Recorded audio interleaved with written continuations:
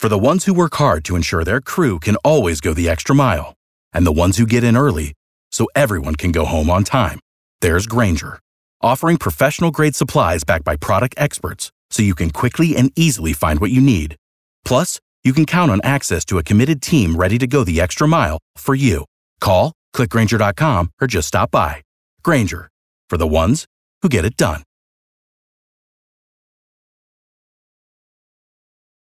If you can beat Kara at Pop Culture Trivia, you win her money. It's the 5 at 6:35 on B98.5. Avery and Chamblee. Hi. Hi, go ahead and kick Kara out of the studio. All right, get out of here, Kara. See ya, Avery. Good luck. Thanks. We're going to ask you 5 pop culture trivia questions. Answer more right than Kara, you'll win $100 of her money. If she answers more right than you, she wins.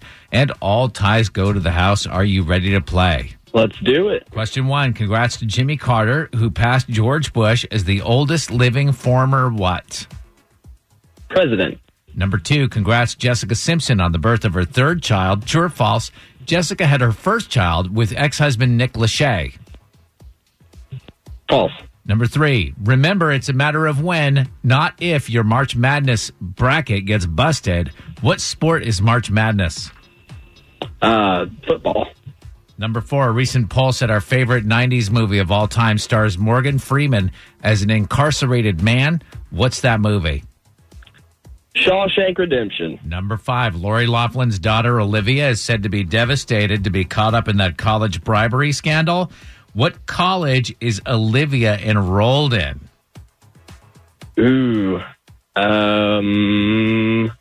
I don't know that one. Harvard. Okay. All right, let's bring Kara back in. How'd he do? Avery and Chamblee, you did great. You got 3 right. Kara, the number to answer correctly and win is at least 3. Same questions. Number 1, congrats. Jimmy Carter passed George Bush as the oldest living former President of the United States? Yeah, that's what Avery said. It's 1-1. Thanks for clarifying where.